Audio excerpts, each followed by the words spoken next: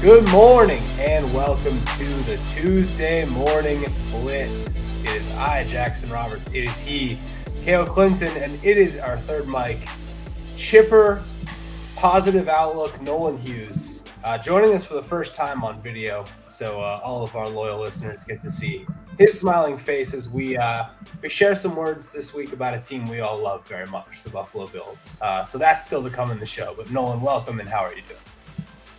I've had better days. They were back when I was blissfully ignorant, but before I awoke, before my third eye opened up and I saw the horrors that were the Sean McDermott defense. We had a text thread yesterday asking Nolan to come on because the timing would work out with everyone's schedules. And he wanted to bully jokingly me. That he would only come on as long as the Bills did not lose and not fire Sean McDermott. And I guess that was a bluff because those things both happened and he's still here. So welcome. Thanks for having me. It's an honor. It's not called the Wednesday Morning Blitz, Jackson. You know, we could have given him some more time. Not out of the woods yet. Frank Reich doesn't get any time, so therefore I do not get any time. That's very fair. That will kick off our show in a non-Bills direction because Frank Reich forced our hand today. We will come back to the Bills very soon. But Frank Reich fired after 11 games, 2 games less than an Urban Meyer, the 4th fewest games coached in NFL history. Lots of good work being done all over the media landscape today about the short-lived Frank Reich tenure, which really, started off as we couldn't hire Ben Johnson, and then we're going to trade up to the number 1 overall pick and take Bryce Young over CJ Stroud. And all that has led to here in a very short amount of time. It almost seems like it's not even enough to reflect on because it came and went so fast. But anyone got reflections on the Frank Reich Carolina Panthers tenure? Joe, you want to start here? No, I don't. I don't have any reflections. I don't want to start here. Yeah, it was bad. It was bad, not good. A lot of Frank Reich swapping back and forth between quarterbacks, between play callers. But positive, he somehow made Adam Thielen de-age 4 or 5 years. Adam Thielen looked back. Yeah, I don't want to totally leap into the next part, but this is a tough task to follow up. It really is. Yeah, it reminds me of the Syracuse football program. You have all these expectations, and you have no chance of ever meeting them because everything is rotten. I wouldn't even say that.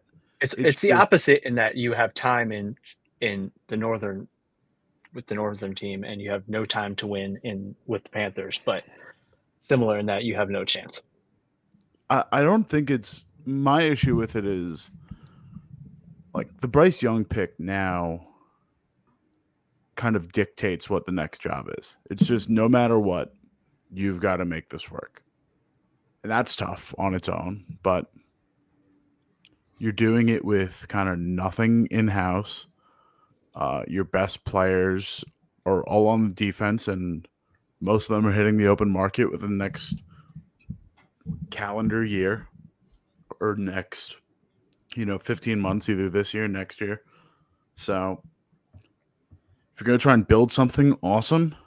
But this is really, I don't know, it's a very like subservient coaching position where you're kind of just beholden to ownership. Your only job is to make this work. It's going to be an offensive-minded coach. It's going to be a developmental job. And you just got to make Bryce Young work. And people are going to want it because there's only 32 pro jobs in the league. But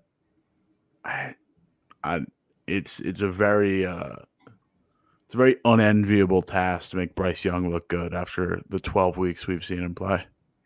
Yeah, I almost feel like it's still unfair to even judge Bryce Young, even though he has at no point looked good And given the state of the Panthers' skill position room, I don't see it getting better anytime soon.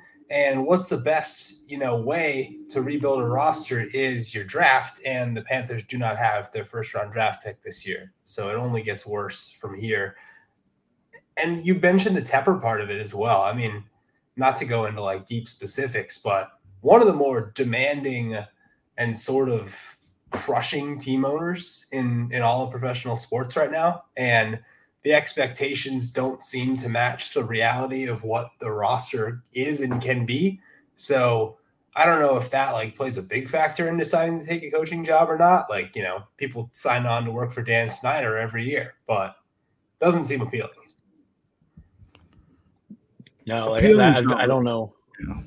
Yeah, I don't know why you would want to take it unless you had to take it. Like this is like Houston, the Texans a couple years ago when like the jobs were going to Lovey and the Baltimore Ravens wide receivers coach. What was that? Great, he got screwed out of it, but like that just kind of that's the type of hire I feel like they're looking at now. I can picture the guy's face. I can't remember his name. He was great though. Loved him. The Panthers job, like, I don't know. You're not getting Ben Johnson. You're not getting like top end stuff unless you're going to do, and like Belichick almost with the Mac Jones stuff disqualifies you from getting him, like, because he's just not going to develop a guy, which your numbers are getting narrow. And according to Schefter, there's going to be anywhere from 7 to 10 coaching jobs or just coaching vacancies this year, including the Panthers one. And Panthers get, one of the first bites at the apple because they're the most open, but they're probably between 8th and 10th on that list. It's not a good starting point for them. I don't know. We'll see how things goes, but it feels upsetting to know this team is kind of like already looking to the 2025 draft, which is great, nuts, but we'll see. You've said at points like this guy maybe is a year away from a coaching opportunity. The most recent which I would think of is Bobby Slowick. Would you offer a job to somebody like a Bobby Slowick who, say they don't get their first crack of the apple, right? Say they go down a couple shoots and they get, turned down by the Ben Johnsons of the world and et cetera. Is it better to take a shot on somebody that you think might be a year away from, head coach ready, or would you rather do retreads like they just tried with Frank Reich? Well, the beauty of that is they can say no. John Mayo said no. Ben Johnson said no. Went back to Detroit. You can just say no. Like, there's no reason that Bobby Slowick shouldn't have his choice at the head coaching opportunity he wants. And moreover, there's no reason why he would want to leave Houston outside of getting the ideal position. So he can just ride this out. He's fine. You're put at such a disadvantage for Carolina because you've already had such a poor. I think Carolina, since new ownership took over, has like a 25% win rate. It's like 20 something and 60 something since what is his name? I'm totally blanking on the owner. David Tepper. Yeah, since Tepper bought the team. And there's already been so many coaching turnovers. I think he oversaw the Rivera dropout. You went through Matt Rule. That was a nightmare. You could have given Steve Wilkes a job. He's now doing great in San Francisco. Like, you've seen opportunities come and go, and I don't know. I think the more telling thing is that Colts were in the exact same position as the Carolina Panthers. They were a team with a couple defensive assets, nothing really going offensively, with Frank Reich in the building, and they recognize we're going into this draft for a new quarterback, and we don't want Frank Reich to develop him. And then Carolina said, awesome, we'll let him develop our guy. And look at where they are now. Richardson's hurt, but Gardner Minshew's kind of balling, and you're getting 100% out of guys like, Michael Pittman, Josh Downs. The offensive line looks a lot better. Jonathan Taylor looks a lot better. This is a team that's winning games they're not supposed to. Yeah, and the key being, they got the right play caller in the building. Shane Steichen's 4th and 1 call to Mo Alley Cox yesterday just had me ascending from my couch through the ceiling in love. And then 2, they didn't give up their first-round pick in order to get the quarterback. So even when he gets hurt this year, you A, still have him for next year, and B, still have your own first-round pick to add to your team. The Panthers have neither option right now. Yeah, it's win-win. Panthers is lose-lose. Fun. I'm glad to be wearing this hat today. There may not be optimism there, but I know Nolan's got lots of Bills optimism today. It's the reason why we're here. Just a moral victory yesterday. Played a really close game. Took it to overtime. Almost beat the Eagles. Just a little miscommunication between Allen and Gabe Davis. Like, who among us hasn't done that with the game on the line before? And I don't really think we have anything bad to say about the Bills today, right?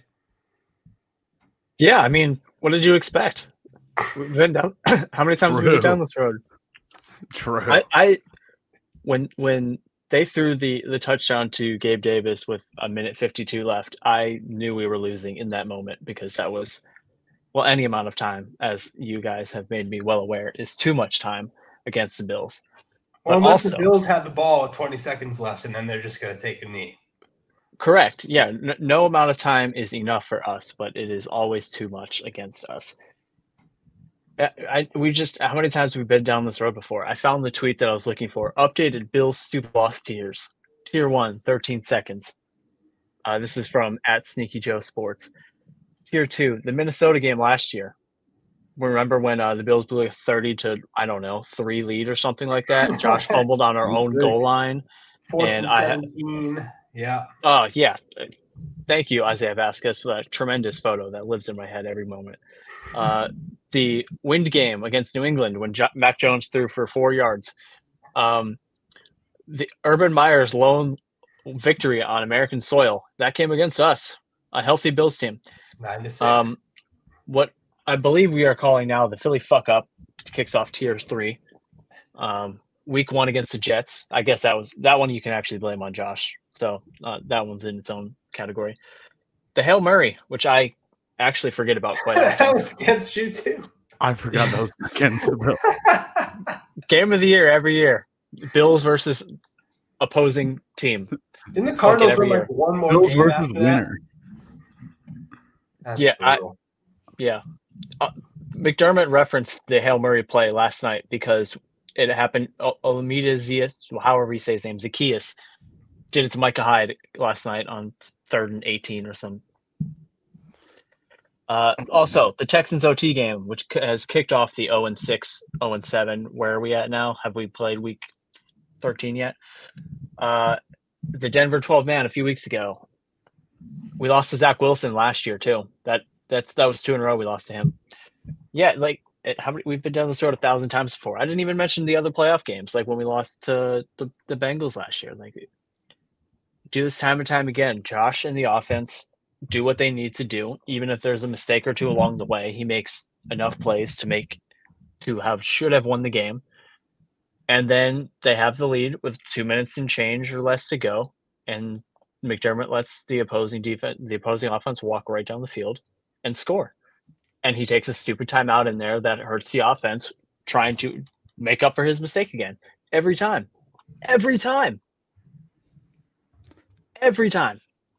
So. I will push back on that a bit. Real quick, I don't think last night was like the worst McDermott performance of all time. There were a couple of mistakes, but it's not like, I mean, how many dropped touchdowns and missed field goals did they have? Like, that's not his fault, but go ahead. No, I will fully stop myself from combating you, because I thought last year's Bengals playoff loss was 17-10. It was 27-10. And that is better than it actually felt. It could have been 40-10 if they wanted it to be. Yeah. Weren't prepared for a home playoff game in the snow. They also let Skylar Thompson led Miami team hang 31 on them the week before. That was impressive. Yeah, it's kind of confounding the head coaching mistakes that kind of pop up. What was the one final play of the game? The Jalen Hurts touchdown. The entire offense knew exactly what we were doing, and we're like, they're doing this. We're gonna score. Who was the offensive lineman that said Mailata.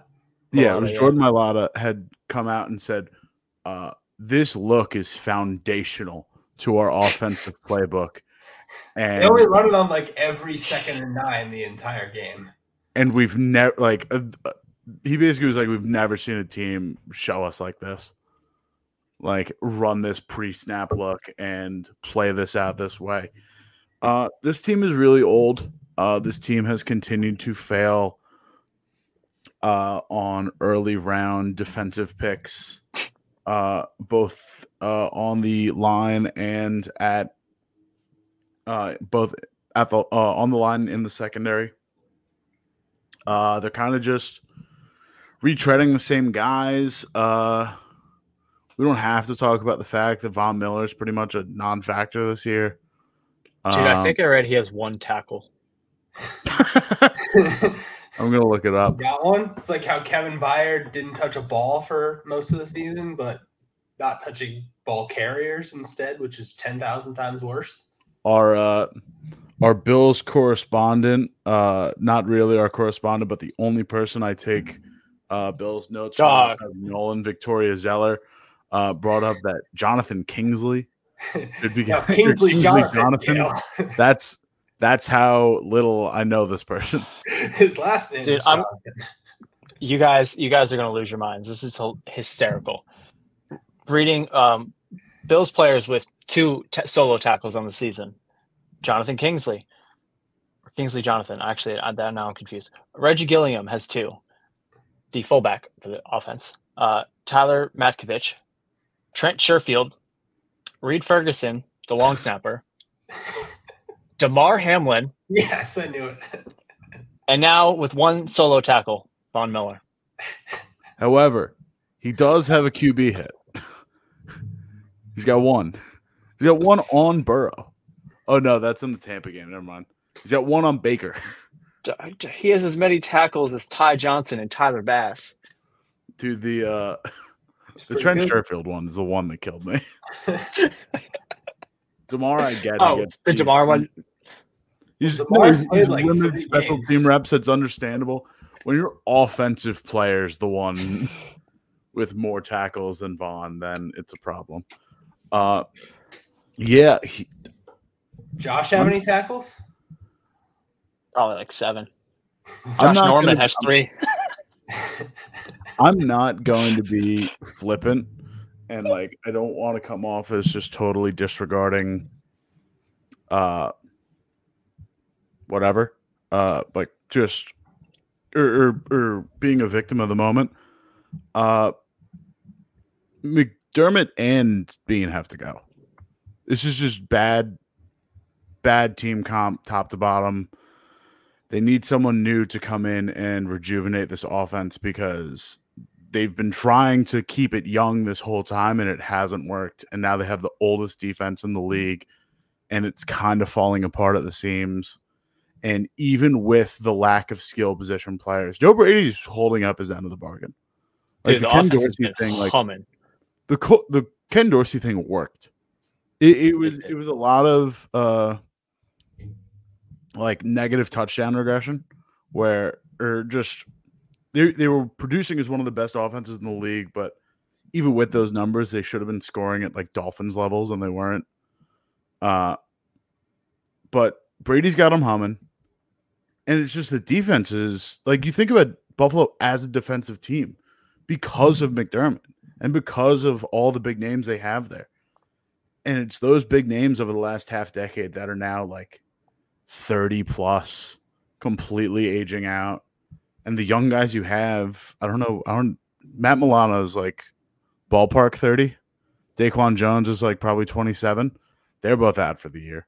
Like those can be the core of your front seven along with Elam and Benson going forward. But beyond that, like you kind of just got to hit reset. And Bean has not been helping reset this defense the way he thought he would. No, like the amount of impact players that they've brought in on that side of the ball has been slim to none. Douglas was cool at the trade deadline. Like the linebacker, Terrell Dotson's been good. Bernard's been great, but like, cool. You have a great linebackers coach.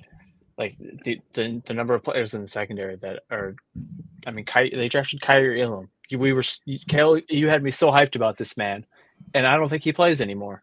He's just a healthy scratch every week, despite the fact that Trey White's been down. Last week, their 5th round drafted corner rookie was playing more than their 1st round drafted corner rookie. Like, it's just a problem. And also, like, not to, like, actually, yeah, you got to compare these teams because they're, they're considered the top of the AFC year in and year out. Look at how the Bengals and Chiefs have responded. Chiefs spent 5 years just dumping all they could into young resources, not worrying about the offense too much. And yeah, it's coming back to bite them. But if you've got a quarterback of the caliber of Patrick Mahomes or Josh Allen for this case, you just need 1 or 2 guys and you can try and fill in the rest. And that defense is awesome. And it's arguably in one of the hardest and most demanding defensive schemes in the league because of the front Spagnuolo plays, because of the blitz packages and the stunts he sends and the like sideline to sideline assignments that they're given in the secondary. You kind of have to like Spagnuolo is one of the hardest guys to play for, and he's getting so much out of Trent McDuffie, Leo Chenal, George Karlaftis, and even the Bengals. Like the result hasn't been the same, obviously, but like this is, Cam Taylor, Britt, like you're just starting to develop these guys. And this is the first year that you've got Lou Anarumo kind of like doing a full revamp because they lost Von Mel and Jesse Bates. That's like the key difference. The Bengals thought ahead and we're like, hey, we have Burrow and Chase and maybe Higgins, and we're going to need to draft some offensive linemen or have some money to pay for offensive linemen. Maybe we need to let a couple of these aging veterans go and try to rebuild this team through the draft. And they let them walk, and they knew they would take a step back in order to maybe take a step forward. And the Bills just keep re-signing all those guys. And it was cool when it was like working, but like this is what happens when you keep signing old guys. Like eventually the cookie crumbles. Yeah, the funny thing is they had their biggest reset with both of their safeties. The Bills were able to retain both of their safeties. Cincinnati's 18th in defensive passing DVOA. Buffalo is 19th in defensive passing DVOA. Like, now, to be fair, they tried to let Poyer leave. Poyer just had no suitors, so he came back for cheap. So it's not the worst thing, but they had no backup. I know, but they made the mistake of signing him to a multi-year deal too. Like they really drank their own Kool-Aid on that one. One member of the defense we did not mention was Shaq Lawson, who I had forgotten until I went to the Bills homepage. Got into a fight with a fan in Philly last night. So that pretty much tells you, I think, everything you need to know about the state of Bills Mafia. And they've got 5 games left, and they're all really tough opponents. So, I mean, is it just on the next year now? Or is it like we just have to fight for pride and try to make it in, win 4 of the last 5 games? Like, where do we go from here? Dude, this bye week's going to be hell. Dude, holy cow. Oh, my God. The vibes are horrendous. But, like, for me as a fan, I'm on to next year. Like I can't. I was kind of already there. Like they can't do it. They're not doing anything. Every close game they're going to blow with this dude at the helm. But team wise, they haven't given up. Like they're fighting. It's actually remarkably impressive how little there are no signs of the team giving up at all, despite every reason to. So they're going to fight. Like they're going to come out of this bye and probably kick Kansas City's ass, honestly. Ooh. And it's just not going to matter at the end. Like that, they put themselves in too deep a hole. Like they're going to lose tiebreakers to Pittsburgh and Indy. in Cleveland because they lost all these AFC games. Like Denver. Remember when they lost to Denver? They're ahead of them now. Yeah, and they're gonna. It's. I saw someone tweeted this the other night. The only reason the Bills made the playoffs and ended the drought McDermott's first year was because of all these stupid tiebreakers and because of a Bengals fluky win with the Tyler Boyd Hail Mary thing. Mm. And now it's going to come full circle. Yep, and now it's full circle, and they're going to miss the playoffs probably because of these stupid tiebreakers, and deservedly so when you do so many stupid things. Sounds like about it to me.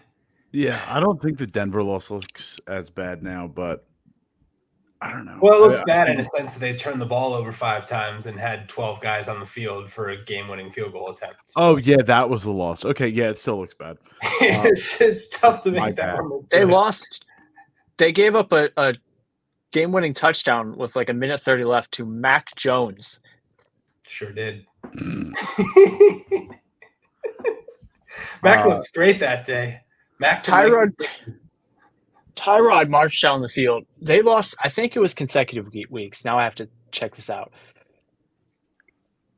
It was. Let's see. And they should have lost that Denver game a lot earlier, but first that guy missed the extra point, and then James Cook dribbled the ball to himself downfield, setting up the go-ahead score. Otherwise, I mean, Denver really kind of kicked their asses otherwise.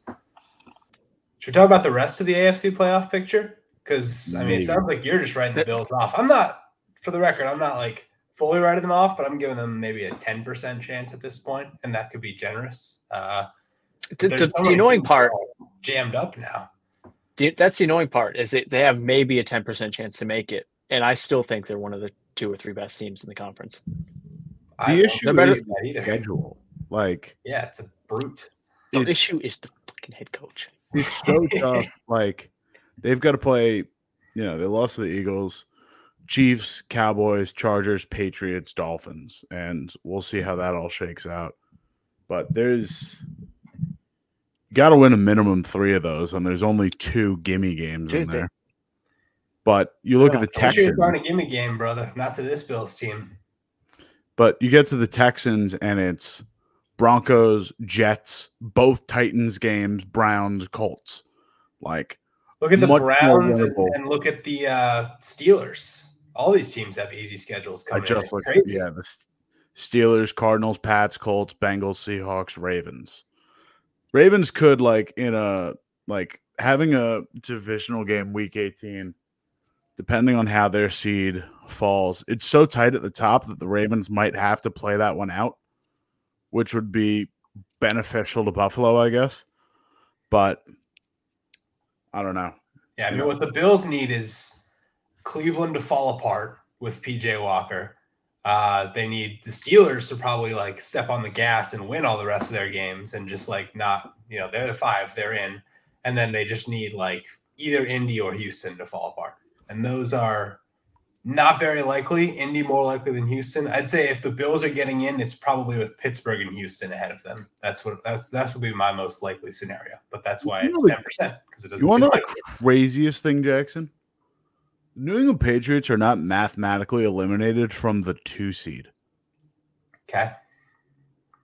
Is that the craziest thing? Hypothetically, I'm not. This isn't a segue to the next segment. I'm just saying, the AF, there is no one mathematically eliminated from the AFC yet. This could still go anyway. True, although probably not the Patriots' way, but I see the vision. The Titans are thinking that was the funniest thing I heard this weekend. Actually, was I was just on Red Zone and there was a big lull at the end of Titans Panthers, so they let the last few snaps play out. And basically, whoever was, had the short straw of doing that game, which may have been the worst game of the weekend, sneakily worse than Patriots Giants. It was a sneaky bad weekend. Yeah, some good finishes, but yeah, definitely some clunkers in there. And whoever had that unfortunate assignment of calling Titans Panthers was basically saying, oh, in all our interviews with the Titans this week, they insisted to us they're still alive in this division hunt. They are not giving up hope one bit. And they think the easiest stretch of their schedule is still to come. They've got all these games at home. Watch out for the Titans. And I was like, night. I can't blame them. I mean, they've seen what the Titans and Jags have done for the last couple decades. Yeah, I Making it guess happen. with the Jags last year. And they're aware of the stakes. They're my golden goose team. They're aware. Should we? I just briefly. Nolan has a 2-point lead in the wins draft. I'm basically out of it because I picked the Panthers and Patriots. Kale would be in really good shape if the Falcons or Saints were above 500, but they're both 5-6, and therefore he's still in second place. But in general, it's a 2-horse race in the wins draft, and I'm just holding Frank Reich and Bill Belichick's hands as we watch you guys go off into the Not Frank Reich's hand anymore, buddy. Yeah.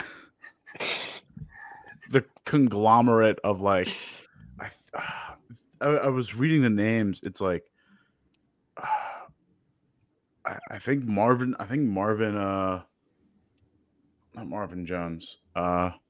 Who's the old Bengals coach? Marvin Lewis. Well, I think Marvin Lewis is like doing consulting work. Like they're having 2 different play callers. I forget who they named as interim head coach. It's like 4 guys involved. Chris Tabor. Carolina, yeah. Well, they also don't they have Jim Caldwell? Isn't he? It's Jim Caldwell. It's Jim Caldwell, Okay, not Marvin Lewis. Thank you. But yeah, Jackson, it's crazy that you have the Eagles, the only 10-win team in the league, and you are 7 games behind second place. Who did I have the misfortune of picking in the second round, though, Kale? Who among us advised me to draft them? Because he said the vibes were good in training camp too. It was the Buffalo Bills, the 4th overall pick of the wins draft.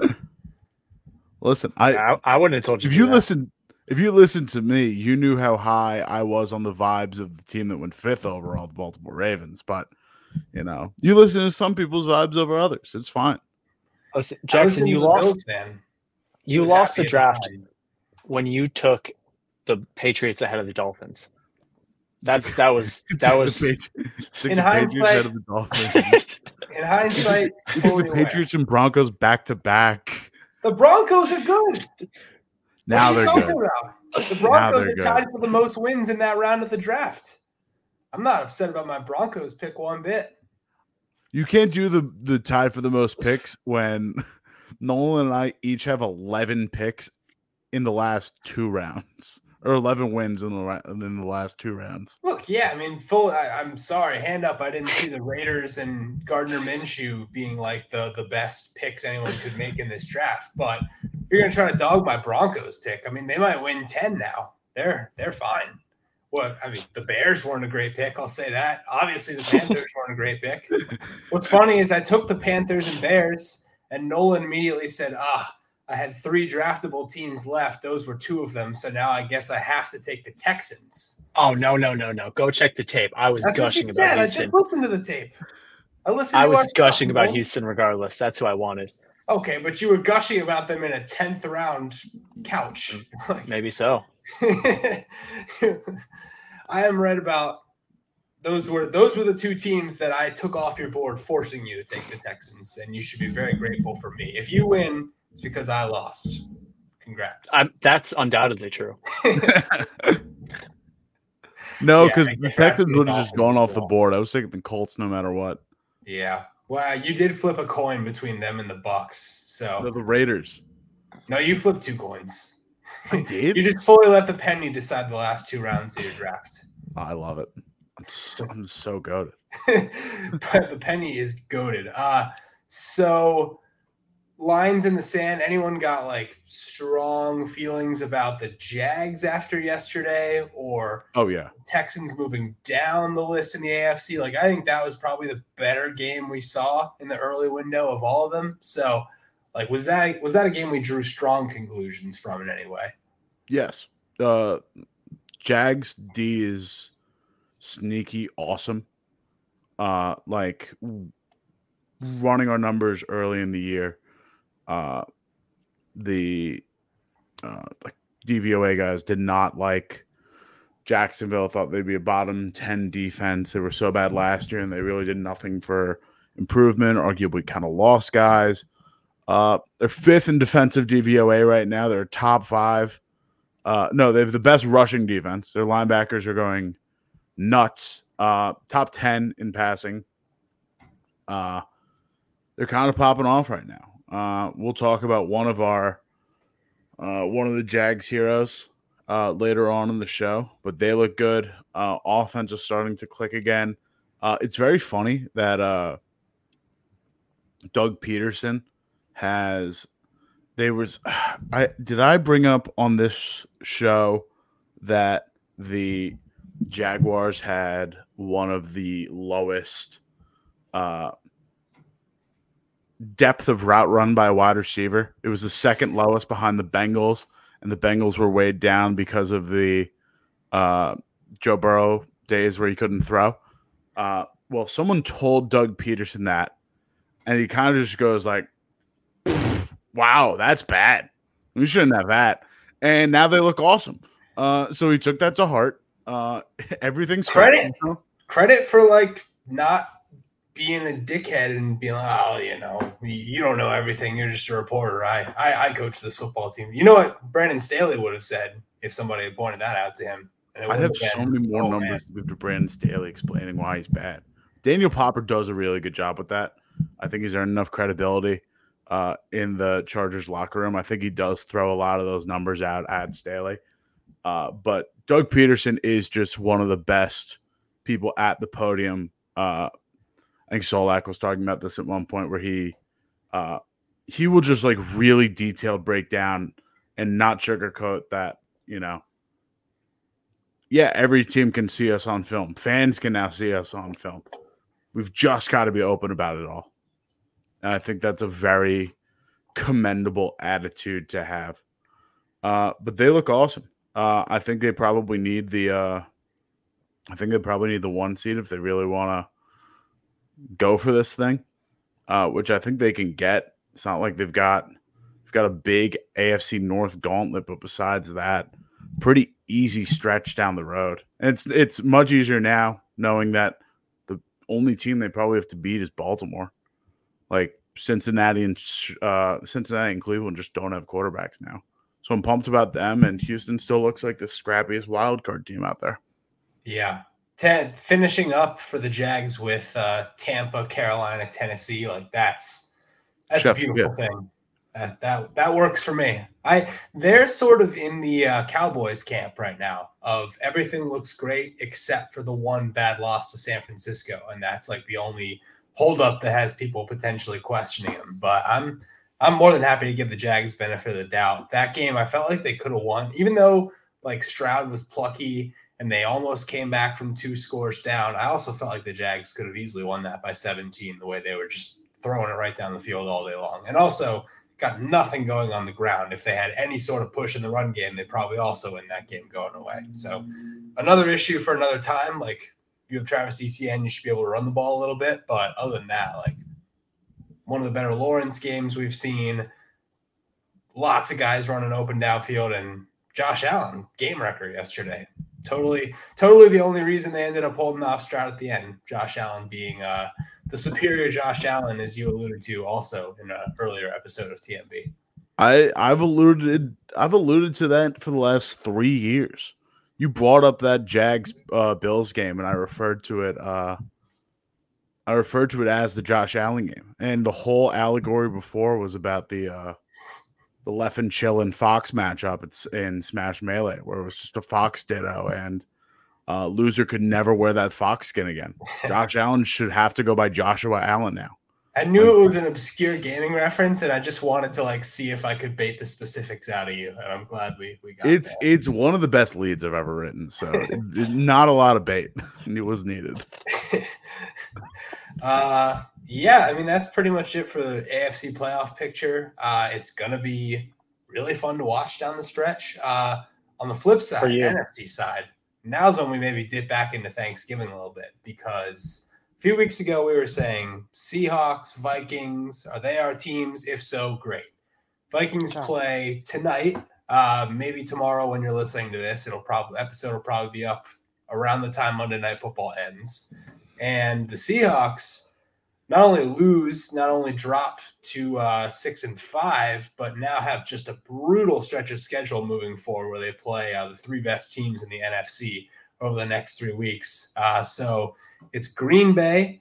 It's the Rams now back to 5-6. There's a lot of teams that are like still kind of in it. You could even throw the 2 terrible NFC East teams in there if you're a real sicko. But what did this weekend tell you about NFC playoff pictures? That's probably going to get won by the 3 teams that win their division and the Dallas Cowboys. Like, I really don't. I think this could be just the chalkiest chalk that's ever been chalked in terms of like who can make a difference. Seattle looks pretty clearly inferior to San Francisco and just a tier below that whole top 4. Packers look plucky. And I like Jackson's use of plucky as a very like demeaning and derogatory, like, well, look at you, bud. Look at you little plucky guy. Like, hey, Christian Watson, you're still around. Yeah. I like that. Although I did say that if LaFleur manages to win out and they go 11-6, 10-7, I'd put LaFleur on the back end of a coach of the year conversation, because that's a crazy roster to do that with. But beyond that, no, it really is just so cut and dry. The 4 best teams are Philadelphia, San Francisco, Detroit, and Dallas, and everyone is just a cut below. So let me flip it on you this way then. Like, forget about who's making the playoffs. Those 4 teams you would presume to be the 4 teams that are playing on NFC divisional weekend. If those are not the 4 teams, which team outside those 4 has the best chance to spoil the fun? Is it Green Bay? Is it the Rams? I don't know. Minnesota could do some freak shit. Like, dude, they always if do. Kirk didn't get hurt, I was going to be right. I just want to. I just keep forgetting that Josh Dobbs doesn't have Justin Jefferson yet. And like the Pasternaut could just ball out. Like, that's what Minnesota does, is they just do weird stuff. And we could do all the schematic breakdown we want. We can rattle off DVA and EPA numbers till the cows come home. And at the end of the day, it's just some witch magic. Jackson, to answer your question, the Giants last year, who are also very much alive, although not only in spirit, because they've won 2 games the past 2 weeks against 2 of the worst teams we've seen, but still around. To me, I think. Go, Nolan. Sorry. I don't know. I'm just looking at these, like, the difference in quarterbacking and offense between the top 4 and the rest is just so stark. Like, to me, I start with. I think the Rams offense is the only thing that I could see just having a streak where they put up like they did yesterday, put up 450 yards and they'd steal a game with Stafford and Kupp and the pedigree there. That was the only other team I was thinking, because they've kind of just been weighed down by the lack of Stafford, Kupp out the first couple weeks of the season. Them just, even Kyron Williams, like, they've just been such a banged up team that if they can get hot, they're probably the wild card team that rolls off and wins a big playoff game upset. Yeah, there's just no unit that like scares you. Like, I thought for a second the Falcons have that, weirdness factor to pull off some weird upset kind of thing, but like, come on, let's be real here. Like, they're not. I will say it would crush me, because the way this is mapping out in my head, it's that the Cowboys roll against Atlanta. Minnesota gets Detroit, and I'm giving them the higher seed because they have the game up. And if the Rams sneak in, oh no, sorry, I ruined my own bit. I was just going to say that I have a deep feeling in my gut that if the Rams make the playoffs, that they would kick the Lions out, and that would make me sad. And now I don't want the Rams in. That'd be hysterical. It wouldn't be hysterical. It would be bad. Suck. That's brutal. The Rams' remaining schedule is really strange. Like, it's not – most of it seems easy, but it's also got, like, two of maybe the three best teams in the league on it. So it goes P.J. Walker and the Cleveland Browns, then the Ravens at Baltimore. Then they have this nice little run of home for Washington, home for the Saints, at the Giants, but then they have to finish against the 49ers. So either they're winning one of those two really tough games or they're banking on getting in at 9-8, which seems like some 9-8 team is making a wild card, but still, you wish you didn't have to play the Ravens and 49ers both on the road. That Niners Week 18 game screams of the outcome of that game determines if they play each other in the first round of the playoffs or not. That's what's going to happen. Flex. Yeah. Yeah. Very possible. Shanahan McVay always gets weird as well. Mm-hmm. Should we talk about the real game that happened yesterday? The most important game that happened yesterday, the best loss of the weekend. I submit to you that the New England Patriots had the best moment of their season yesterday. Chad Ryland, down for the cause. And I don't care that he definitely didn't miss that on purpose and is probably going to end up cut. And that's really sad because the ends justify the means. There was no earthly way that the Patriots could win that game yesterday, and thankfully they did not. And now we have a nice, clear path to a top 3 draft pick. Can I be honest with you, Jackson? I'm not happy about the loss anymore. I texted bang in our group chat when Chad Ryland missed. I popped off. It feels dirty and it feels bad, and I don't like it. And it's just kind of an indictment on the whole, like, last 3 years of New England, because it's just the back-to-back games where you hold a team to 10 points or less and lose both games is crazy. That's just a waste of everyone's time defensively. The just sheer dearth of offensive talent on this roster is deeply disappointing. It's impressive. The not give a shit attitude of, like, Michael Onwenu playing tackle and not having anyone on the offensive line, and, like, Trent Brown just not even playing anymore. Like, you botched this so badly. And then Mac Jones is a broken man. Mac Jones is so deeply broken. And you could have, like, worse Kirk. You could have, like, mid-career Derek Carr. You could have that if you wanted to. And you've just chosen not to help him at all. Like, it was the biggest FU to just sign Patricia and Judge and just say, yeah, we'll figure this out. It's fine. Jacoby Myers is so much better than Juju Smith-Schuster. Nelson Aguilar looks normal again. Jonnu Smith has fallen off recently because Arthur Smith has started playing Kyle Pitts more. But Jonnu Smith for a while was like a top 10 tight end by total production in the league. Like, every weapon they let go has done miles better since leaving New England. They have one fun guy right now. It's Pop Douglas. Dude, do you know how sad it is that Bailey Zappi finished with an ADOT below 0? Below 0, Jackson. Below the line of scrimmage. That's just the game one DeVito. The uptick is coming. You just have to, throw your screens for a while until coach trusts you. And maybe it helps if you be, like, a little more Italian. So maybe Bailey Zappi can get on that. I don't know who the Patriot, like, it's a very unenviable task to replace greatness like Belichick.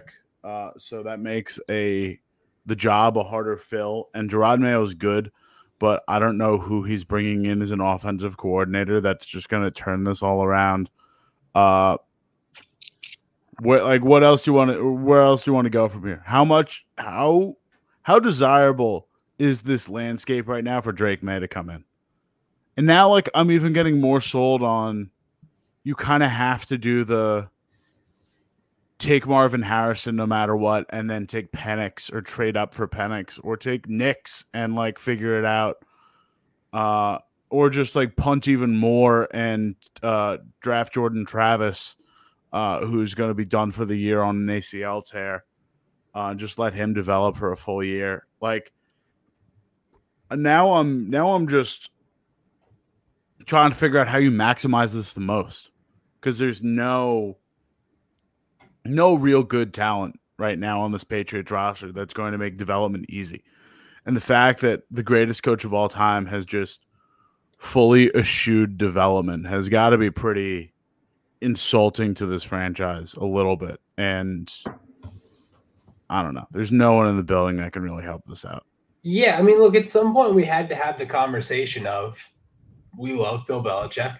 He's been incredible. He's also in his 70s and trying to do two jobs at once. And after a certain point, there's only so much a guy can do and learn. And like, you know, if Bill Belichick was in his mid 50s and trying to do GM and head coaching jobs at once in today's NFL, like maybe he'd be able to pull it off, but like he can't pull it off anymore. And it's okay. Like it's time to rip the Band-Aid off. And, you know, maybe it doesn't work out. Maybe Gerard Mayo doesn't hire a good offensive coordinator, but like, I just think at least arriving at this moment of, okay, it's laid bare. We're one of the worst teams in the league and we're moving on fully from the current head coach, quarterback regime, etc., assuming that Belichick's gone next year, which, goodness, this would be an interesting pod if he's not. But I'm okay with all of it. Like, I'm really, truly at least like at peace with the fact that they're not trying to run back the same formula again next year. Maybe it won't work. Maybe we'll be miserable for years.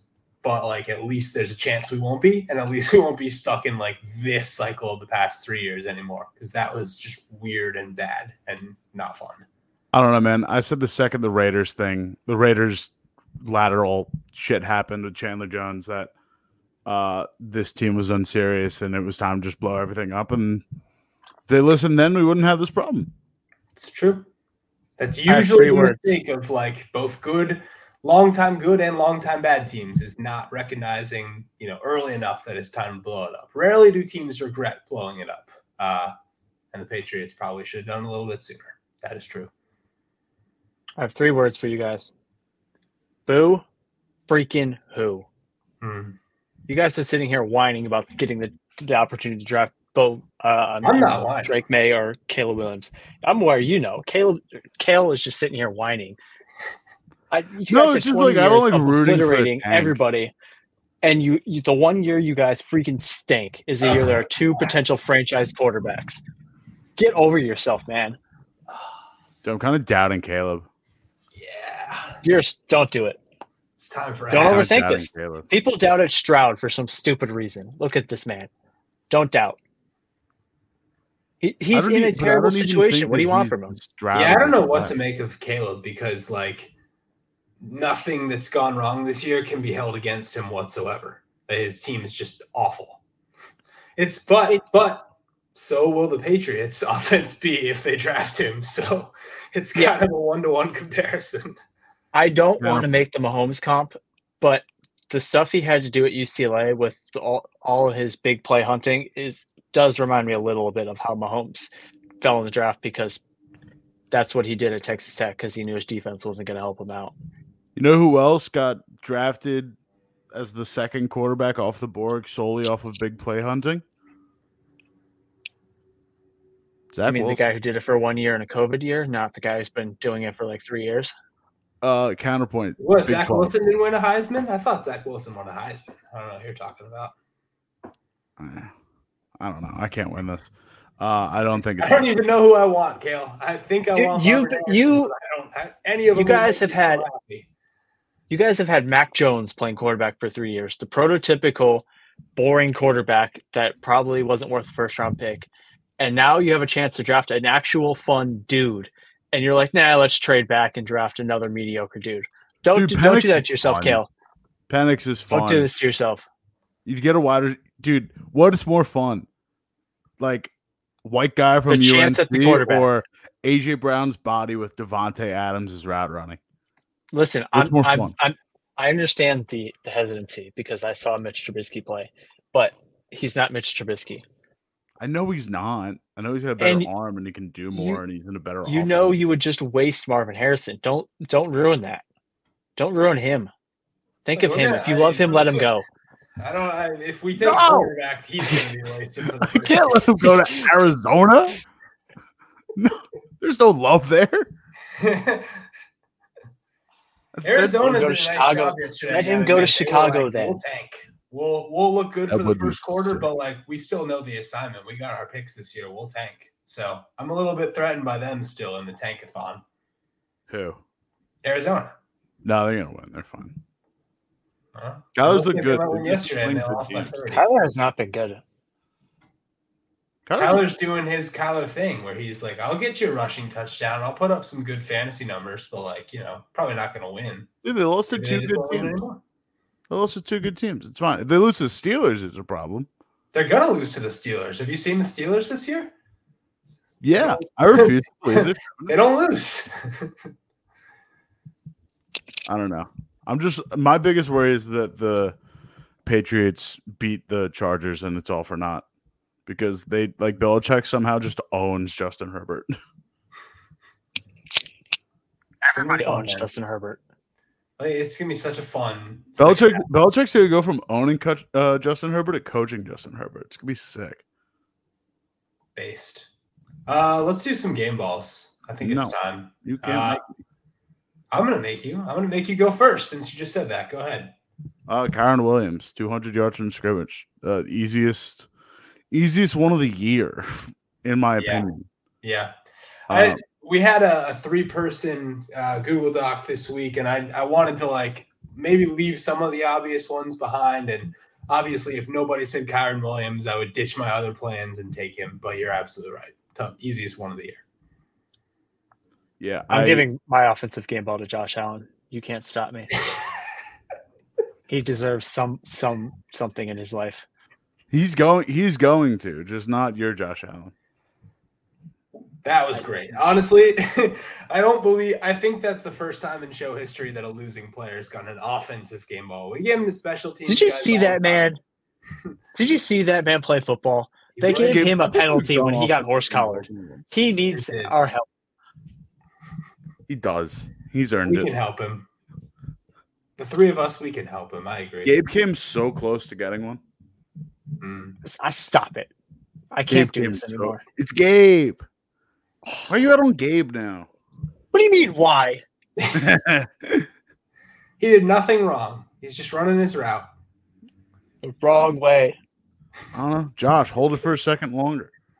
What do you – it was – I can't do this with you. Read your receiver. How about you go off Gabe. Gabe doesn't go off you. If you when Gabe does catch his touchdown, if you already didn't think they were doomed to give up the game-tying field goal at least, when you saw Diggs do the fly Eagles fly, then you really had to know they were cooked.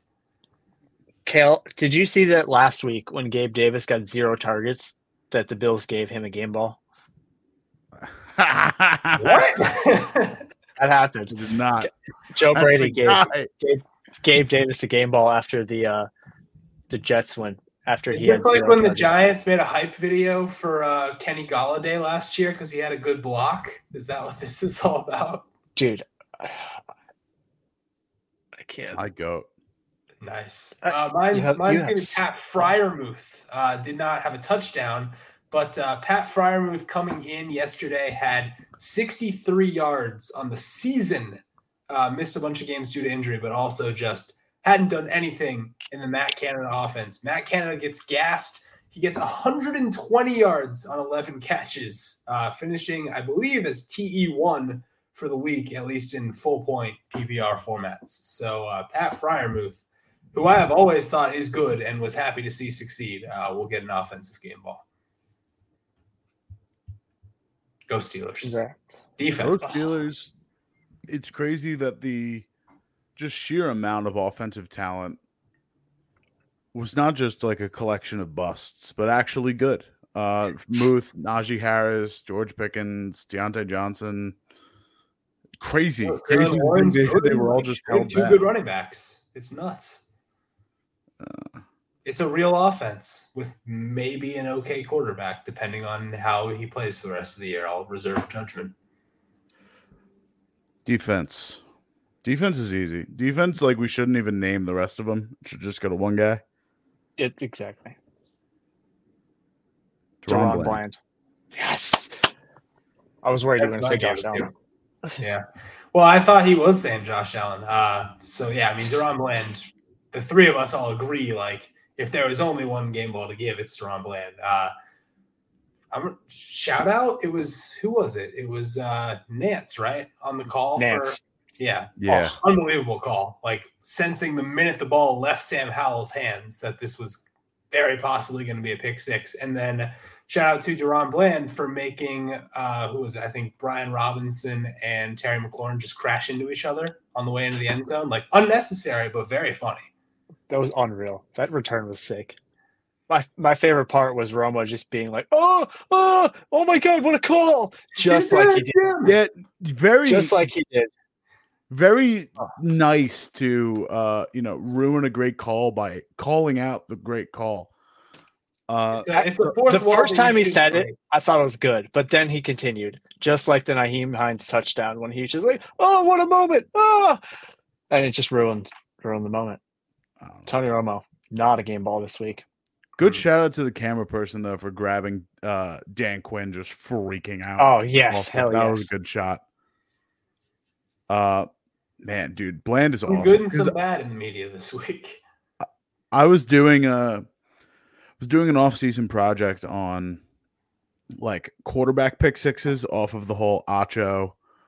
Justin Herbert has the most pick sixes of any quarterback, or like has 3 pick sixes blowing the game.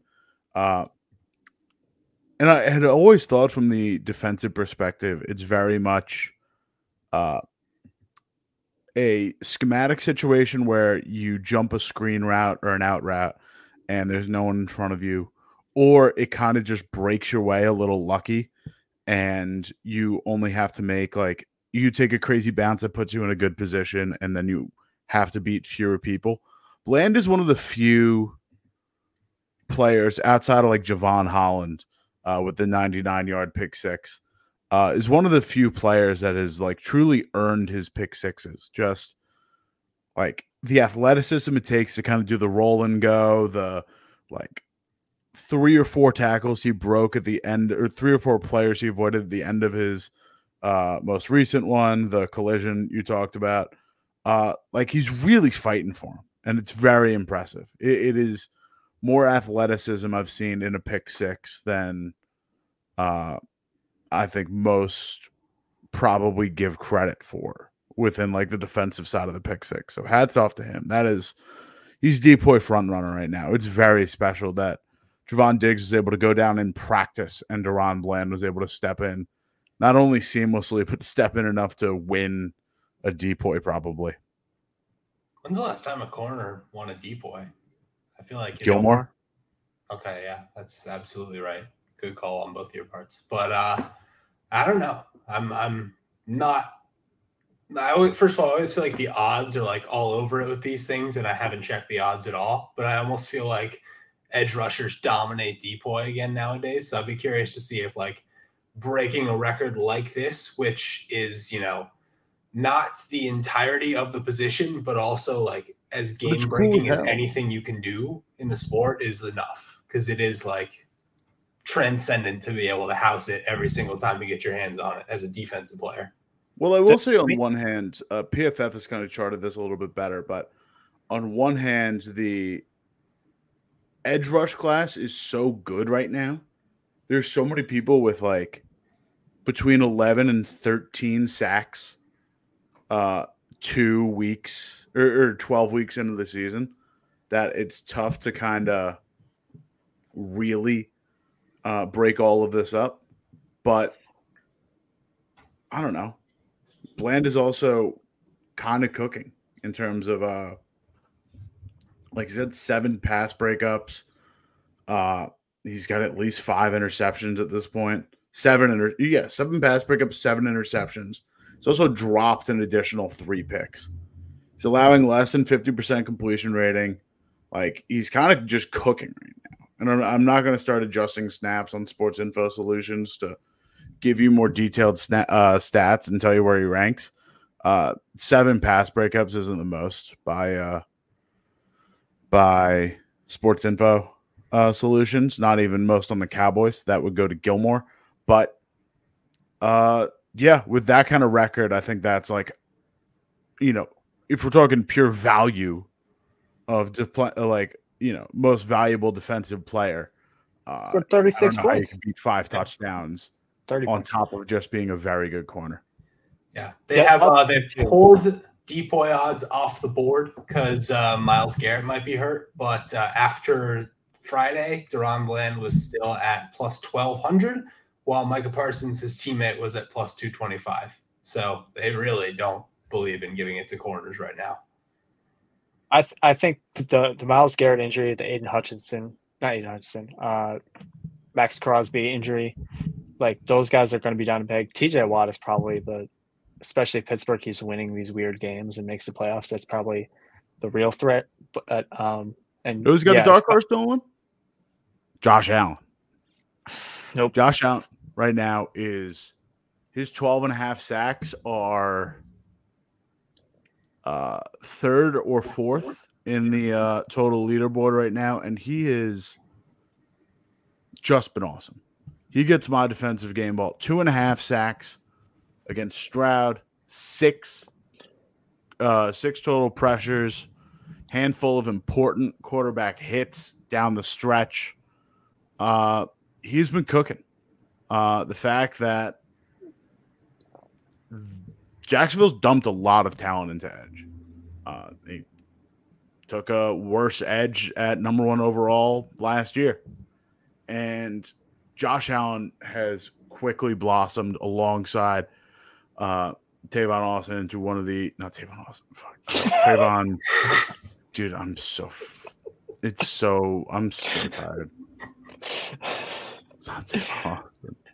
The winner while you gather yourself there, the winner of Defensive Player of the Year is going to be whoever between Deron Bland and whether he gets pick 6 of Jared Goff on Saturday night in Week 17 in that big primetime game with Detroit, whether Deron Bland gets pick 6 or Micah Parsons gets the strip sack return for a touchdown.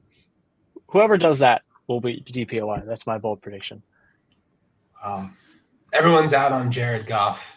Sad to see. Trayvon Walker. It was Trayvon Walker. I didn't know his name then. I don't know his name now.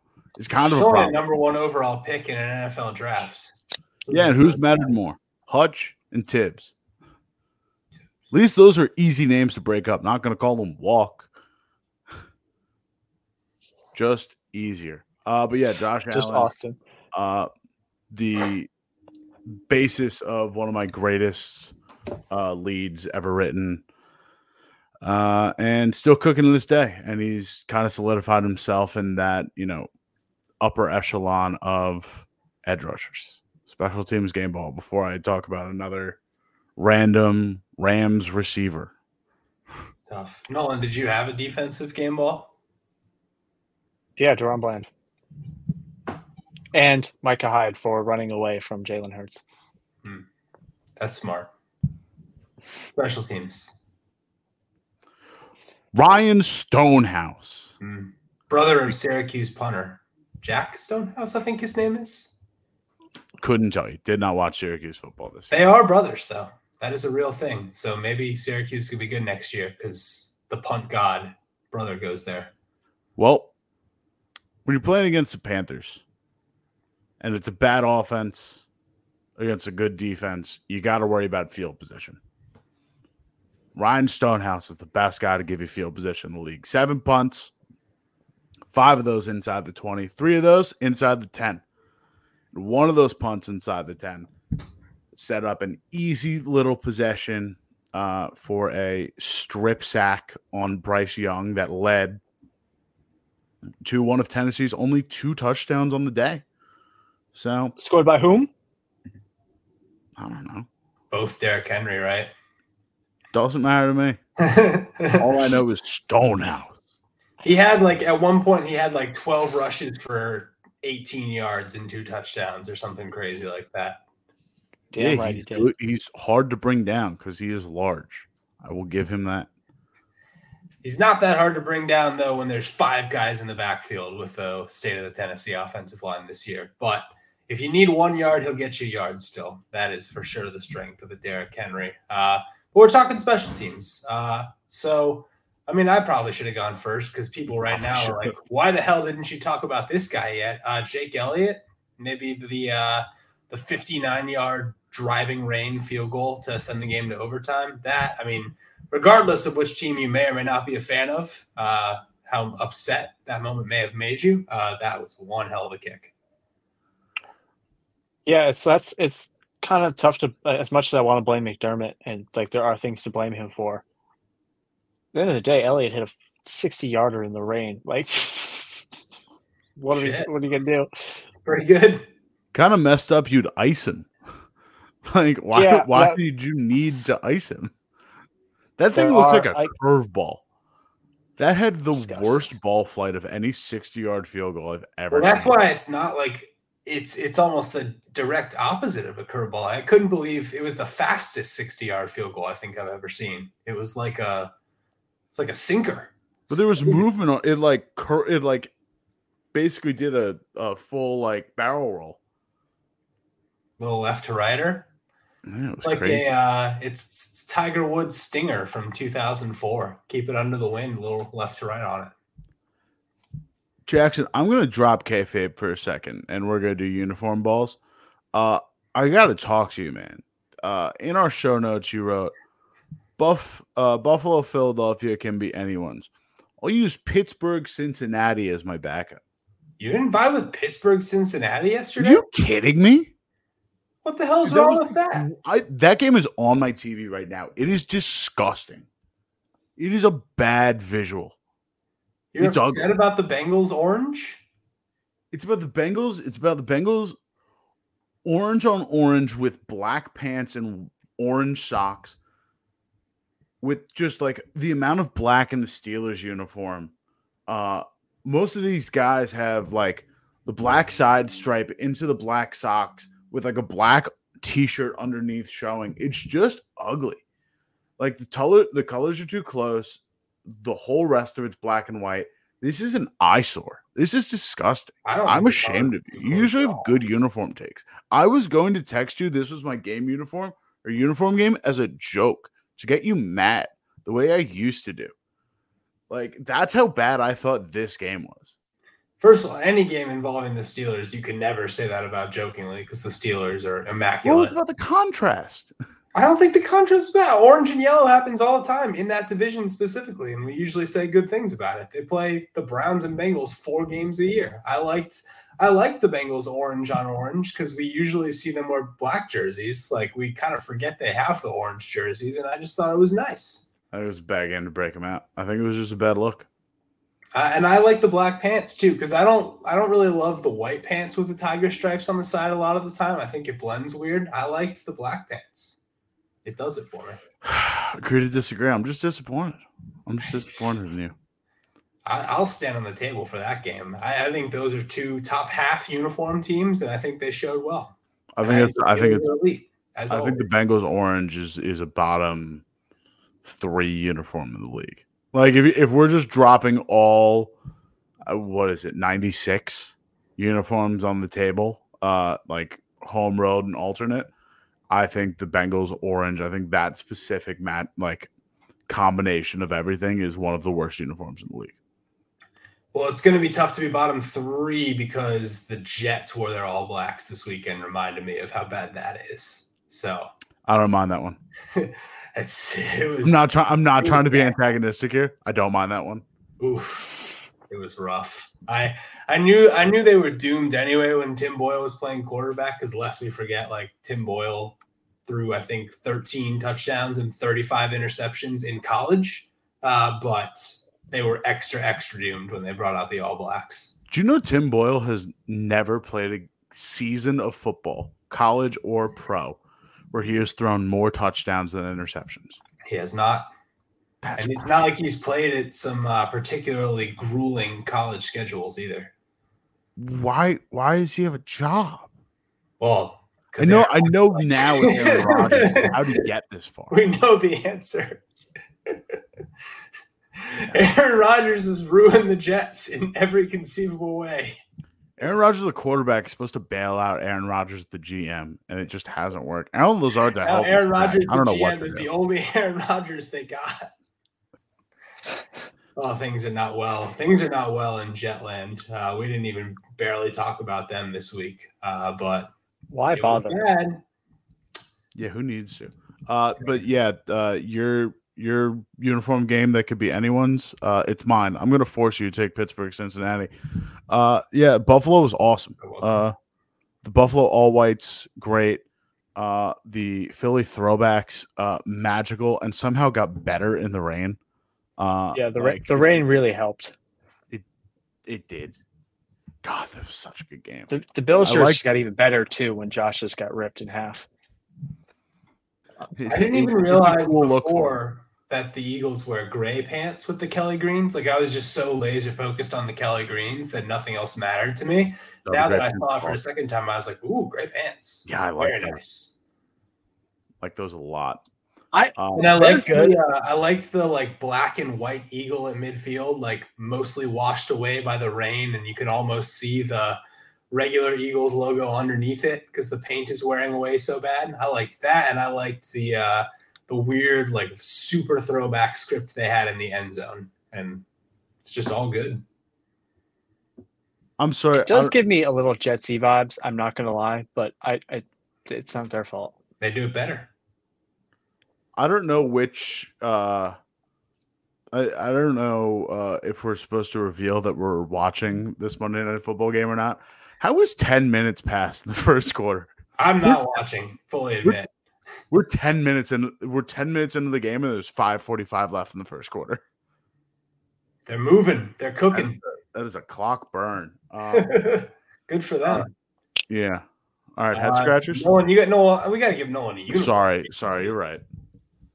It was a rough slate this week. Not gonna lie, the Ravens and Chargers had potential, and I think they kind of squandered it.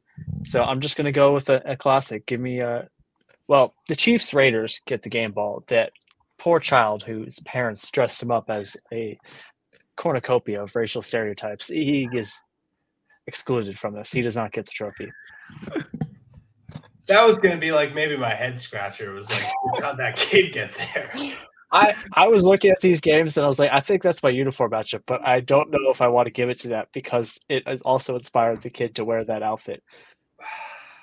But God, the uniforms were sweet. So they are. I've always been a staunch supporter of that uniform matchup specifically. Kale, what is this Bears Vikings uni matchup like? Oh, it's good. I like the Bears whites more than I like the Bears blues. They're white jerseys, blue pants, white socks. It looks like my high school uniform. And the Vikes are in purple, white pants, purple socks, and that's they're solid. Yeah, that's no, right it's very solid. There's not a lot of like color cohesion. There's not a lot of like fake color narratives I can draw or like parallels I can draw. It's just like Vikings wearing their best uniforms with the Bears wearing their best uniforms, and it's making for like a B game. Very good. Love describing my favorite. It's funny enough to do a uniform game segment on audio medium. It's even better to describe a current uniform game that's going on to my co-host that can only hear and cannot see on an audio medium. So we're breaking boundaries here, folks. It's pretty good, honestly. Yeah. I'm going to go last in head scratchers just to like make sure all the bases get covered this week because I feel like there's some that may need to be talked about. So in that spirit, Kale, why don't you go first? Yeah, it's pretty simple. It's Sean McDermott. Just pissing rain. Who's that? Just pouring rain. A drive that is starting to actively stall out and not go well. Nearly ended the game on an AJ Brown fumble, which we haven't talked about yet. That was really close. I'm not even mad. He didn't catch it. So. No, that wasn't a catch. It was close, but it was not a catch. So I moved on to the 18 other issues. Yeah, but 4th and 17, Buffalo 41. 2 timeouts left for Buffalo, and they just ice him. He burned the timeout before. I forgot he burned the timeout before on the false start. which I'm not sure. I guess that was like to get guys to figure out like and get the right matchup. I don't know if he was forced to burn that because of the penalty or what, but it just stop a 10-second runoff. But there was no reason to burn that second one. And it ended up resulting in Buffalo taking over the 25 with a timeout in their pocket with 20 seconds on the clock and Josh Allen just kneeling it out. It gets more and more indefensible every second of the day. They didn't just even try. Like, just don't be a coward. Your offense is the thing that's clicking. This is a weak secondary. Just try. Any team, like, I'll bash you for being a coward, but like the Bills, whose entire last 2 years of their history has been marked by a team scoring with no timeouts and 7 fewer seconds. Actually, they did have timeouts. That's a lot. But regardless, 7 fewer seconds and you're not even trying. Like, that's just the jokes write themselves. Gabe Davis got open as much as I've given him shit. He was open every time he wanted to be down the field. Dude, we also have Stephon Diggs. They didn't even try. The Eagles are genuinely bad at defending deep passing, even though the only players they were able to keep this year in free agency were their veteran cornerbacks or veteran safeties. I'm sorry. They cannot defend the deep end of the field. Gabe Davis got open whenever he wanted. He was open on that touchdown he misread. And we also haven't talked about the Eagles in this episode because Nolan's a Bills fan. We've covered it from their side, which is totally fair for us. But they are 10-1, and they are still very strange. Like, not just the defensive issues, but Hurts has been limping around on one leg all the time. That was his first rushing touchdown that wasn't a 1-yard tush push last night, was the game ender. So all this, they're 10-1. Jalen Hurts is lighting the world on fire in terms of rushing touchdowns. But if you actually watch the games, AJ Brown's been bracketed the last 2 weeks and hasn't done anything. Suddenly Devontae Smith's finally getting a little more involved, but they run all these Kenneth Gainwell stretch runs and, design QB runs on 2nd and 10. And they just put themselves in 3rd and 9, all the time for no reason. The Eagles love going 3 and out and then showing up when it matters, but it's a weird team. It definitely doesn't feel like a 10-1 team. If you actually sit and watch an Eagles game, it's very confusing, but they're good. Yeah.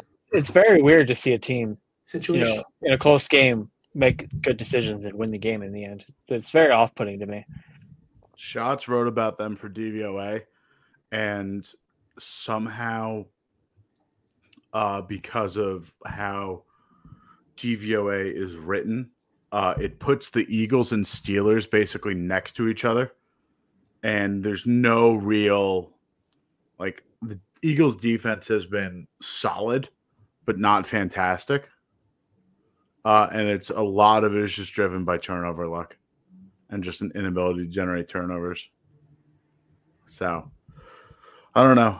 I don't think they're that bad, but I weirdly enough think I can't even say that.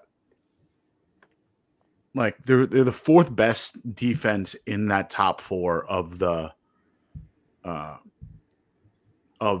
better than Detroit. Dude, Detroit's not been bad. They got carved up by Christian Watson. Stud. Yeah, but he's back now. That's cool. Jaden Reed, the new everything guy. Yeah, the Packers are sick. Jordan Love is the right pick. I don't even want to hear it anymore. It's funny. Nolan, you've never met Tosh. Caleb, you had one podcast with Tosh. Tosh is so in on Jordan Love. He's good for him. Nobody's ever been more happy with their quarterback than Tosh Myers is with 4th year quarterback Jordan Love. It's really inspiring. I hope he continues to light the world on fire. Nolan, you got a head scratcher? Well, Kale stole my valor there, but I kind of want to go officiating here, but not in the sense that the referees cost the Bills the game, just more in the sense that these dudes don't know what they're doing anymore. That's a classic. We love to break that one out. So if you got some examples, throw them at us. I hate it. But my head has been warped by Sean McDermott for the last few weeks, and I can't get out of it. I don't know. I guess not firing Staley yet is a bit of a head scratcher. Yeah. Not firing McDermott. There we go. Terry Pagula, where are you? Why have you not done what needs to be done? Starting Tim Boyle. I'm just lifting him off. I don't really have a definitive head scratcher here. You were my only chance to not make this my head scratcher, because I had like a bigger one that was like maybe a little more meaningful, but Jonathan Mingo is my head scratcher. I'm scrapping all the cards. I love it. I love you, Jonathan Mingo. What are you doing, dude? He's running towards the sideline, and then he like throws his entire body out of bounds. I've never so funny all week. Jackson or Caleb, have you not seen this? Or no, I finally watched it pre-pod. I've never seen. No, what I meant by I never seen it. I've never seen a player like kind of just lose control of their limbs like that. It's so funny. He like, in order to try, because he has no idea where the sideline is, which it's kind of your job as a receiver is to know where the sideline is, and then in a last-ditch attempt to catch the ball, which he thinks is thrown behind him because he doesn't realize that he's near the sideline, he then like flings his whole body counterclockwise or not counterclockwise, but away from the direction of the ball coming in in order to try and catch it, and somehow ends up with like his entire lower half out of bounds by the time the ball gets there. It's really special stuff. Is that going to be the defining image of the Frank Reich tenure? Is there a defining image? Yeah, that's the problem. Is I don't think like all 22 footage of like an incomplete pass from week 11. Like, no, they're if that's an indictment on the Frank Reich tenure, because there was nothing like, Urban Meyer. So many moments where it was like, wow, this dude's terrible, can't coach, terrible chemistry with the team, like just bad dude, whatever. Like, there's nothing memorable about Frank Reich. Not an in-game moment, not an off-the-field moment. Like, he just came and went. It's fascinating. Never happened. I guess the fact that he only got one win, and it was against C.J. Stroud, is probably the defining moment, which is hysterical. I agree. That's a good point. Did the bare minimum to try and salvage that pick. But also, like, head scratcher wise, unofficial head scratcher was a color commentary from this week. Jason Garrett stepping in on Sunday Night Football for Collinsworth. The moment where Tarico is trying to go to commercial in an LA sunset, and then Jason Garrett just goes, "That's pretty nice, huh?" And then he laughs at all his own jokes. He says every football cliche under the sun. And he just like kind of throws three random thoughts together in the middle of a replay with no connection between them whatsoever. But then you have Tony Romo, who can't figure out what the score is, and he's too busy worrying about whether or not Jim had a good call. And then to cap it all off, Greg Olsen stuck his entire hand inside a turducken on camera this week, and that really blew my mind. Color commentary is in a weird spot right now. I missed that. When I heard Garrett was on Sunday Night Football, I hit the mute button so fast and did not listen to a second. I've never felt more good about a decision in my life. Yeah, I watched. Panned Garrett moment of the year was a college game where it was I think it was Notre Dame, Ohio State, and it was Jack Collinsworth and Jason Garrett, and everyone was just slam dunking on it on Twitter the entire night. So for Jason Garrett's next moment to be him replacing Jack Collinsworth's dad in the booth is a weird little twist of fate. I watched the game on a Peloton, listening to a Twitch stream of something totally unrelated. So I missed the entirety of the Jason Garrett experience until the fourth quarter. And it's white noise. It's football white noise. It's really funny. Romo, I think, has been better this year. I think he's like still kind of annoying, but I think he's been better than he was the last couple of years. And I just fully missed the turducken thing. And I kind of watch games on mute now, with like music in the background or just one broadcast going. So I've missed truly nearly everything that you've talked about outside the Romo thing. So glad I could contribute. And also, Chris Collinsworth was taking Sunday to like spend time with his family, but his son was working the game, which I thought was funny. That was great. Oh, can I just add one more head scratcher? Of course. This is just one because I was accidentally clicking around on Twitter, but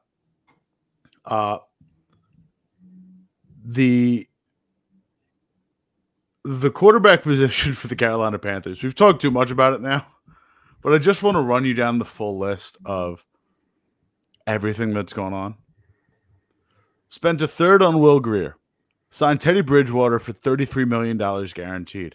Cut Cam Newton. Traded a second, fourth, and sixth round pick for Sam Darnold.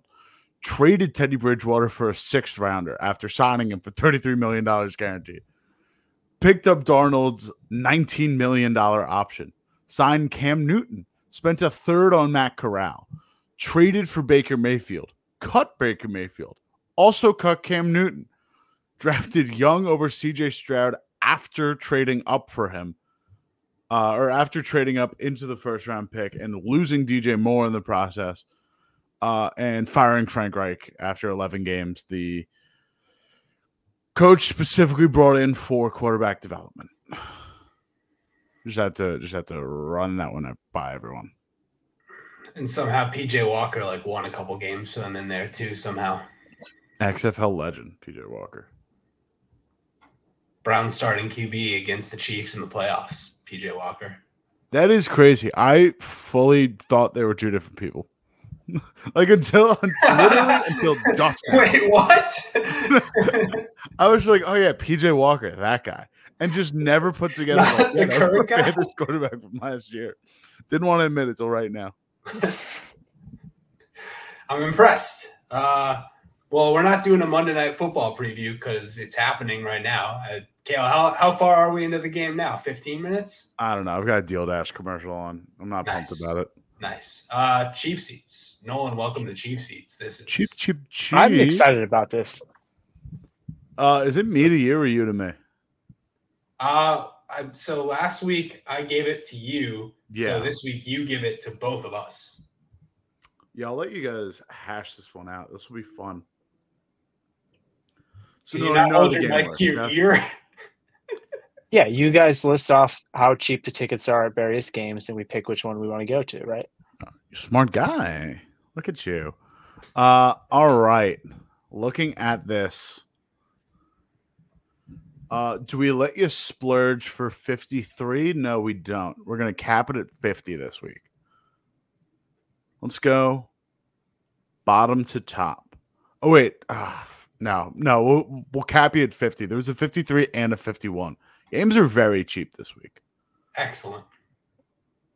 And we're removing the Cowboys trap because they're an auto throw out. But their tickets are as low as $18 for Thursday night against Seattle. But fake, funny money.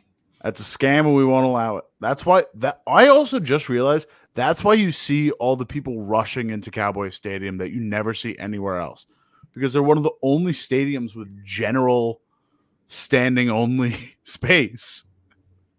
Kale, this is a big week for Kale catching up to the rest of the world. I'm impressed. No, those videos have never had that context. I'm mad. Whatever. I'm not gonna talk about this. $24. Yeah. I don't even know how to phrase this one. $24. The Atlanta Falcons at the New York Jets. I'm intrigued. No, you shouldn't be. Jackson, there's a deli around the corner from your apartment where you could spend $24 more effectively than Jets tickets. I think I can see Kale being intrigued by that, but no human should be intrigued by that. No, I'm fully out now. $33. Carolina Panthers at the Tampa Bay Buccaneers. No. For $1 more. Baker revenge game. You can see what has to be white trash Nirvana. It's Gardner Minshew at Will Levis. Colts at Texans. What the heck? Mr. Mullet versus the man who puts mayo in his coffee. Holy cow.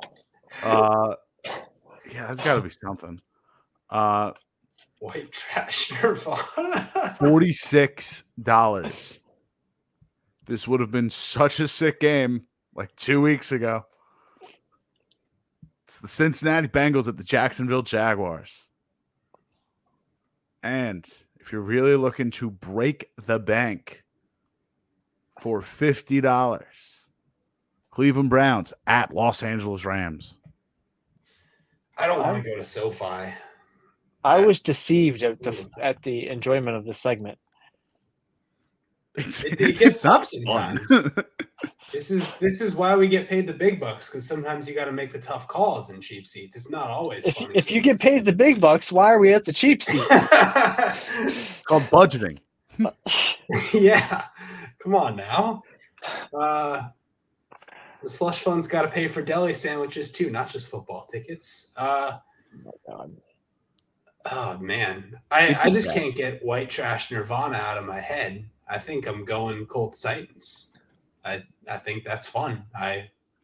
Maybe it's because I'm a Jonathan Taylor fantasy owner, but like I could enjoy myself at that. I don't think I can enjoy myself at any of those other ones. I'll go with the Baker Mayfield revenge game against Carolina. I think there's potential for that to be funny. Jackson, I could see the next Jonathan Mingo sideline straddle in person. You could. That's the thing. Like if you're going for the Panthers, you're only going for comedic potential. Oh yeah, Baker might plant a flag at midfield. Like he might. Mike Evans might hit 1,000 yards. Is he close yet? I'd still go Bengals Jaguars.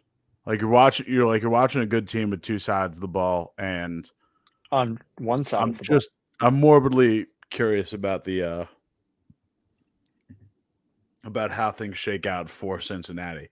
However, I will note that because we capped the pricing of these, there were two that I guess would have qualified as mid seats: Detroit at New Orleans and Denver at Houston.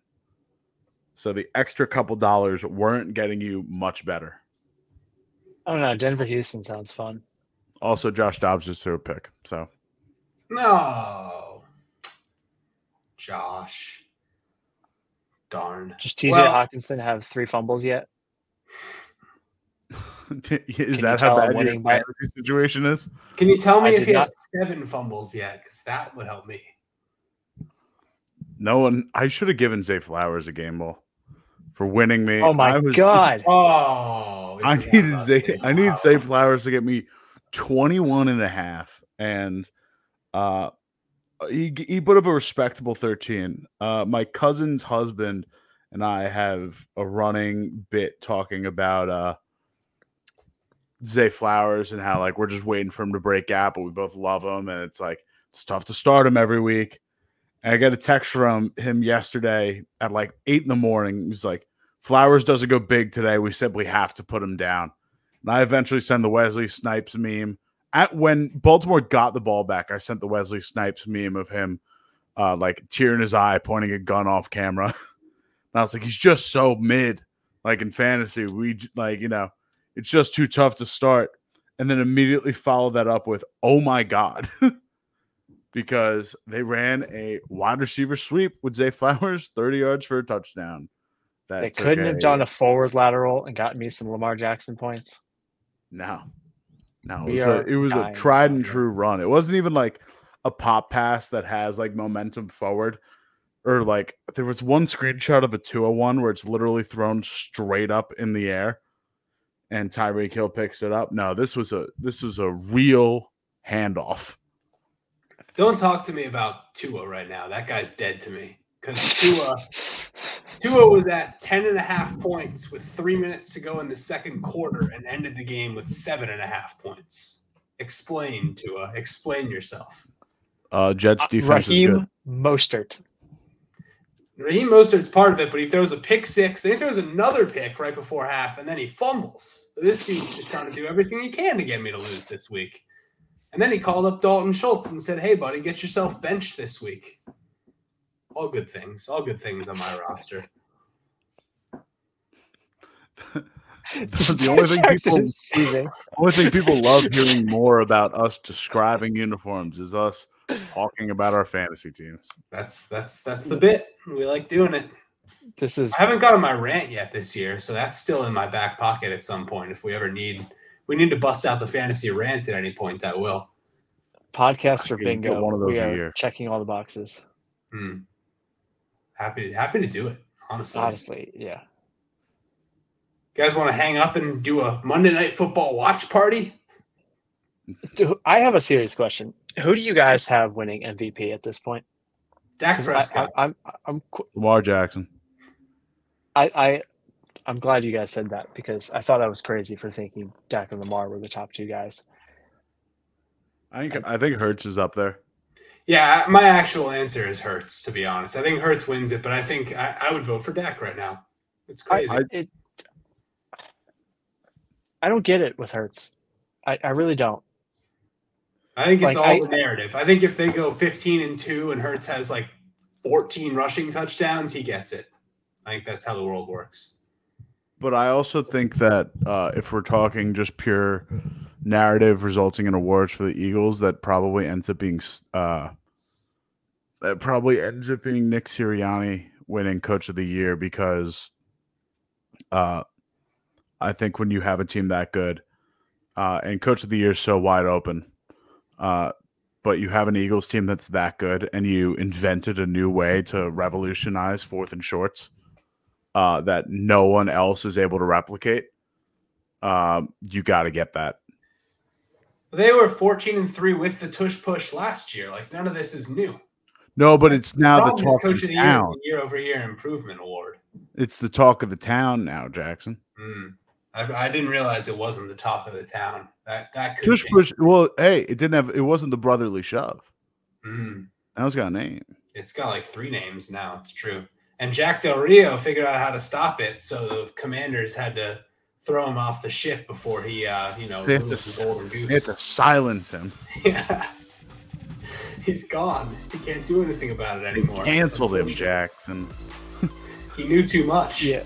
He's gonna watch. I love the Stephen Ruiz tweet. He's gonna watch so much OAN now. I don't have anything else to say. Yeah, that'll do it. You guys. We got like 5 potential episode names in the last 5 minutes too. But Nolan, thanks for coming on. Kale, thanks for beasting it as always. We're gonna go watch the rest of this 3-0 Monday Night Football game and pray for points for Nolan. For Kale, I am Jackson. We will see you next Tuesday. See ya.